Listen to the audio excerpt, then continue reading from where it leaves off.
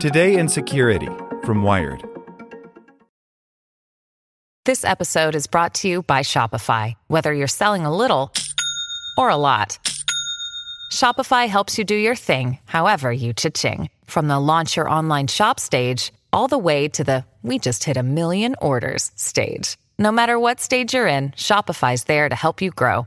Sign up for a $1 per month trial period at shopify.com/special offer, all lowercase. That's shopify.com/special offer. Why pay more for a separate CoQ10 supplement? Enjoy twice the benefits with SuperBeets Heart Chews Advanced from the #1 doctor, pharmacist, and cardiologist recommended beet brand for heart health support. The new SuperBeets Heart Chews Advanced by Human is now infused with CoQ10. That's essentially like getting CoQ10 for free. Our powerful blend of beetroot, grapeseed extract, and CoQ10 ingredients support nitric oxide production, healthy blood pressure, healthy CoQ10 levels, and heart-healthy energy with 2 tasty chews a day. Plus, SuperBeets Heart Chews Advance are plant-based, so you get heart-healthy energy without stimulants. For a limited time, get a free 30-day supply of SuperBeets Heart Chews on all bundles and 15% off your first order by going to radiobeats.com and using promo code DEAL. That's radio, BEETS.com, code DEAL. Today in Security from Wired. It was a good month for fighting cybercrime. Don't get comfortable.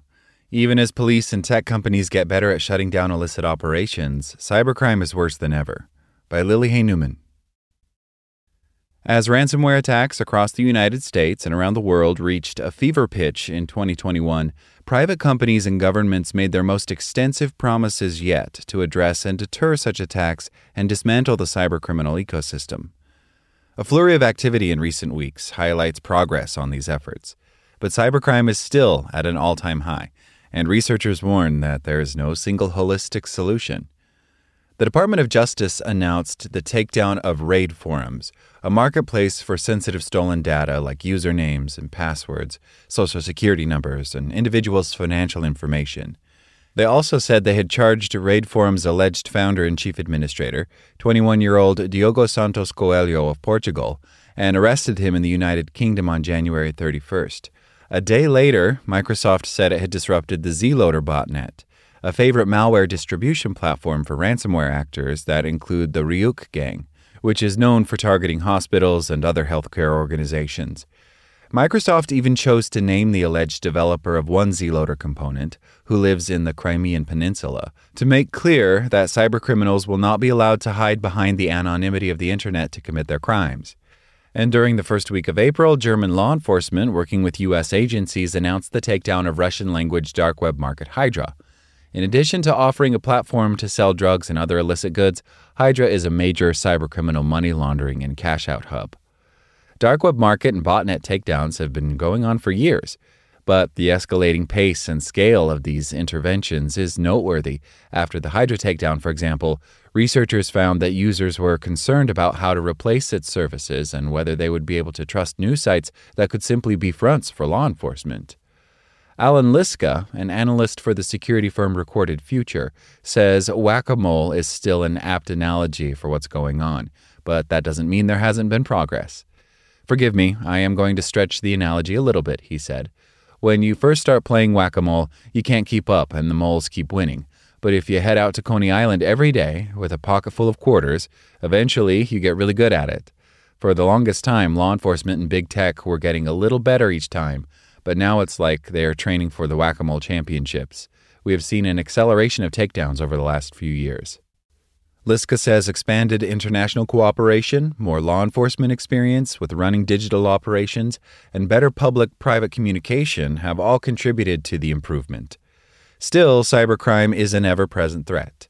At the end of March, the FBI's Internet Crime Complaint Center published its annual report on cybercrime-related submissions received in 2021.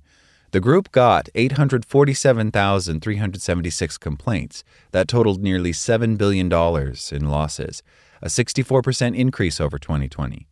And the report opened by saying that last year, America experienced an unprecedented increase in cyber attacks and malicious cyber activity. Researchers say, however, that different types of cybercrime must be addressed in different ways. For example, the Internet Crime Complaint Center, or IC3, said in its 2021 compendium that nearly $2.4 billion of the reported losses came from business email compromise and email account compromise scams. And such schemes are less technical and much more decentralized than ransomware attacks and other types of cybercrime. When there are relatively few actors that run a significant amount of the overall activity, law enforcement intervention can make a noticeable impact in the overall threat landscape, says Crane Household, Director of Threat Intelligence at Abnormal Security and a former digital behavior analyst for the FBI. But BEC is highly decentralized. There are literally thousands of actors that are very loosely affiliated. There is no head of the snake. Even when it comes to centralized criminal infrastructure like dark web marketplaces, malware families, and botnets, Hydra's name is apt. Law enforcement will conduct takedowns and even arrests, only to find new iterations of the same services cropping up later using rebuilt infrastructure and run by the actors who got away. As Microsoft put it in an announcement about the Zloader takedown, our distribution is intended to disable Zloader's infrastructure and make it more difficult for this organized criminal gang to continue their activities. We expect defendants to make efforts to revive Zloader's operations. Recorded Future's Liska emphasizes, though, that this relentless pace shouldn't distract from the gains defenders are making. Yes, bad guys are able to set new stuff up, but we are much better at getting that new stuff knocked down, he says. This progress is focused mostly on types of cybercrime that rely on cryptocurrency to enable massive value transfers, like ransomware and digital extortion. Household adds, though, that BEC scammers use totally separate networks of money mules and bank transfer schemes to pilfer traditional fiat currency. It will just have to be approached in a completely different way, he says. You can't even arrest dozens or hundreds of these guys or take care of the main actors because there are no main actors.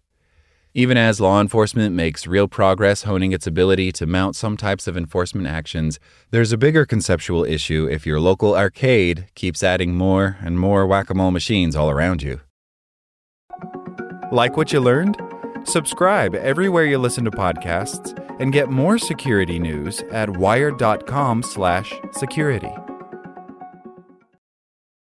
Want to learn how you can make smarter decisions with your money?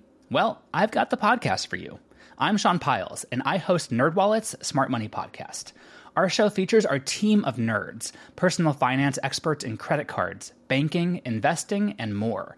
And they'll help you make the most of your money while cutting through the clutter and misinformation in today's world of personal finance. You'll get clarity on strategies to help you build your wealth, invest wisely, shop for financial products, and plan for major life events. Listen to NerdWallet's Smart Money Podcast wherever you get your podcasts.